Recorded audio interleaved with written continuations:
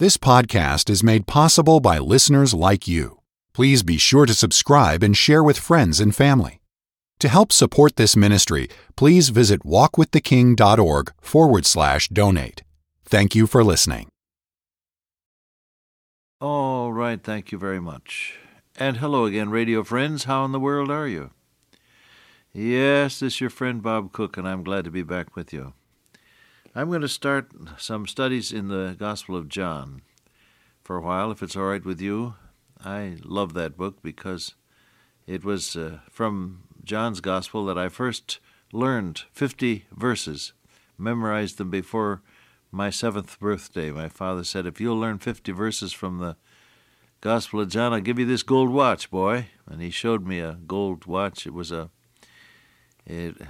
any of you people old enough to remember a Reliant, R-E-L-I-A-N-T, watch made by some company up in New England, I guess, at the time? Well, I was captivated by the look of it, and I went to work and learned the verses, John 1:12 to 14, and 1:29, and John 2:5, and so on. I can say them by heart today, I think, most of them. And said them off before my 7th birthday, and then he said, all right, my boy, here's the watch. Well, it never ran very well.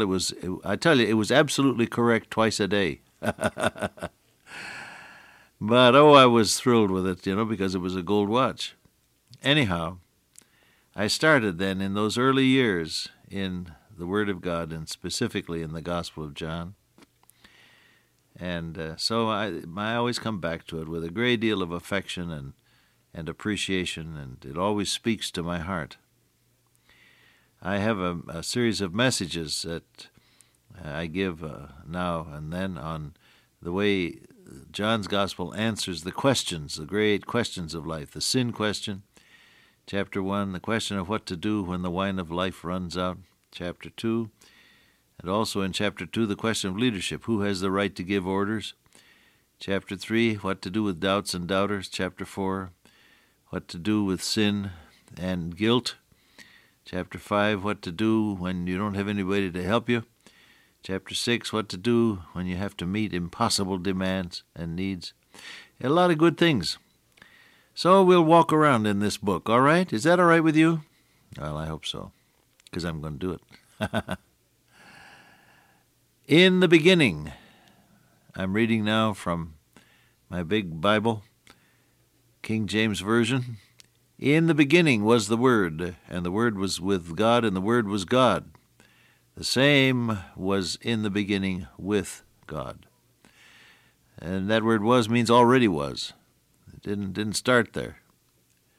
Already was in the beginning with God. All things were made by him, and without him was not anything made that was made. In him was life, and the life was the light of men. And the light shineth in darkness, and the darkness comprehended it not. The word comprehended is better translated, was never able to put it out. The light shines in darkness, and the darkness has never been able to put it out.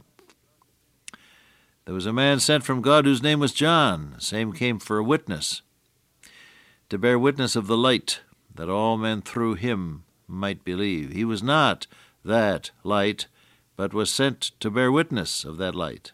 That was the true light, which lighteth every man that cometh into the world. He was in the world, and the world was made by him, and the world knew him not. He came unto his own, and that word, his own, is his own creation, his own things. And then it says his own, and that means his own people. A little different grammar there in your original. He came to his own creation, and his own people received him not. But as many as received him, to them gave he power to become the sons of God, even to them that believe on his name. That's John 1 to 12. Great verses. Now, you have to start somewhere. And as I've often told you at the college, we start with God. We don't reason up to God or around him, but we start with him. The fear of the Lord is the beginning of wisdom, the Bible says. And so here you have, in the beginning was the Word, and the Word was with God, and the Word was God. Talking about the Lord Jesus Christ.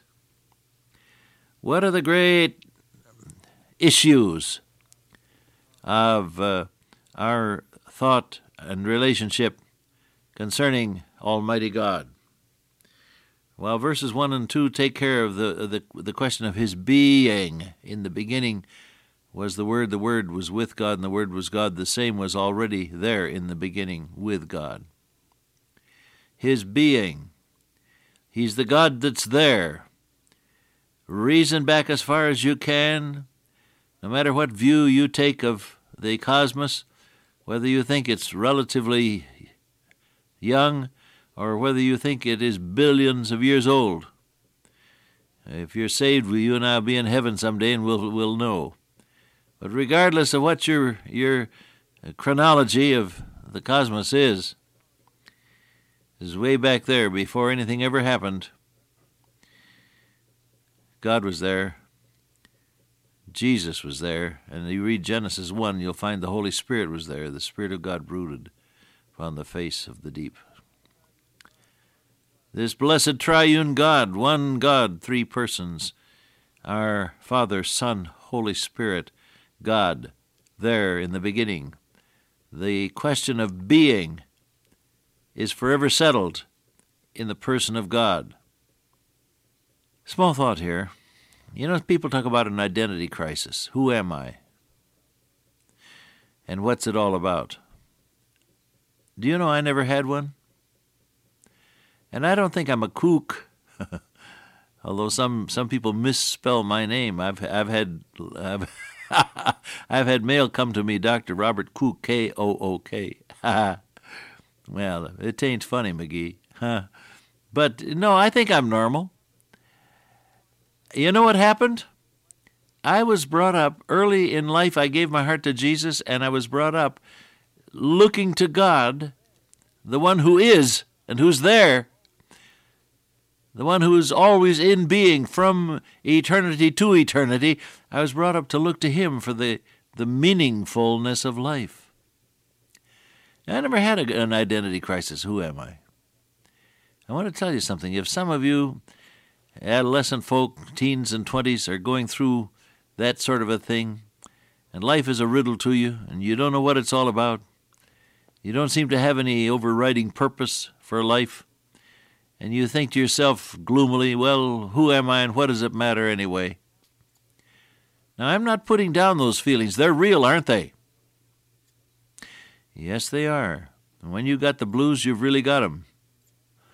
And when life seems to be meaningless, that's how it is to you at that time. I know it. I'm not putting you down for that. I'm simply saying, beloved, listen, I'm simply saying you get in touch with Almighty God and your identity problem is going to be solved because He is there and He's the reason for it all. And the Lord Jesus Christ is the one who makes clear to you and to me, us mortals, the meaning of life. As the spoken word reveals the invisible thought, so the living word, the Lord Jesus, reveals the invisible God. He's the Word. He's the living Word. He's the one who tells you what God thinks and what God is. And all you'll ever need to know about God the Father is found in the Lord Jesus Christ, who said, "He that hath seen me hath seen the Father." How do you dare say, "Show us the Father"? You've been with me for these years, and now you know me. And so then, all you need to know about the Heavenly Father is in me, Jesus said. In the beginning was the Word. The Word was with God, and the Word was God. The question of identity, the question of being, the question of who am I and why am I here, all of it, beloved. Get hold of this, will you? All of these questions that trouble so many in our day can be solved when you bow in worship and in obedience before the Lord Jesus Christ. Question of being. Then there's the question, of course, of creation. All things were made by Him, and without Him was not anything made that was made. Our Lord Jesus Christ was active in the creation. Paul says in Colossians, All things were made by him, and by him all things hold together. Consist is the word in the King James, means hold together. What holds the universe together, keeps it from blowing up with the tremendous latent force that's built into every atom? What holds it together? Power of gravity? No, the power of Jesus. He holds it together. He's the creator, and he is the sustainer. At this point, just let me detour long enough to remind you of something I've told you once before. Martha Menick came to hold meetings for me when I was a young pastor in Philadelphia back in 1935 or 6. Martha Menick was a sort of a missionary to missionaries and a minister to ministers, rich in the things of God, incredibly deep in her spiritual experience, and yet quite down to earth in her practicality. She did a good job there at our church in West Philadelphia 40 years ago or more. But I learned one thing which I've always remembered. She said, and she had learned this on the mission field herself, she said, I was up against situations where I simply didn't have what was necessary to cope with it. And she said, I learned to pray to the Lord Jesus Christ not only as my Savior, but also, as I read the Bible, it said all things were made by him. I prayed to him as my Creator. And I asked him to create in me the abilities that I needed and the qualities that I lacked and the attributes that I sought unsuccessfully in my own strength. I trusted him not only, said she, as my Savior, but I trusted him as my Creator. And oh, she said, he has never failed me. Now, you can do that. Yes, you can.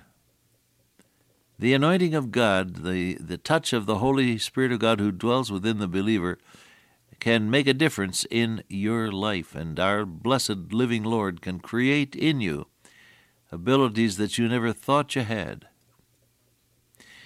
I have found this on the mission field again and again. I think it's evident there more so than in our workaday world back home, because you're thrust entirely upon the Lord so often with no other source, no other possibility of effecting a change. And missionaries have told me, I never thought I could do this. I never thought I could build a house. I never thought I could add up a column of figures. I never thought I could manage. I never thought I could sing, but God created the ability. Yes, hallelujah, he does. Will you deal with him today not only as your Savior, but as the Creator, and trust him to create in you those abilities, those attributes that you need so much? He will. I promise you. Dear Father, today create in us not only a clean heart and a right spirit, but the ability to live for Thee. In Jesus' name, amen. Till I meet you once again by way of radio, walk with the King today and be a blessing.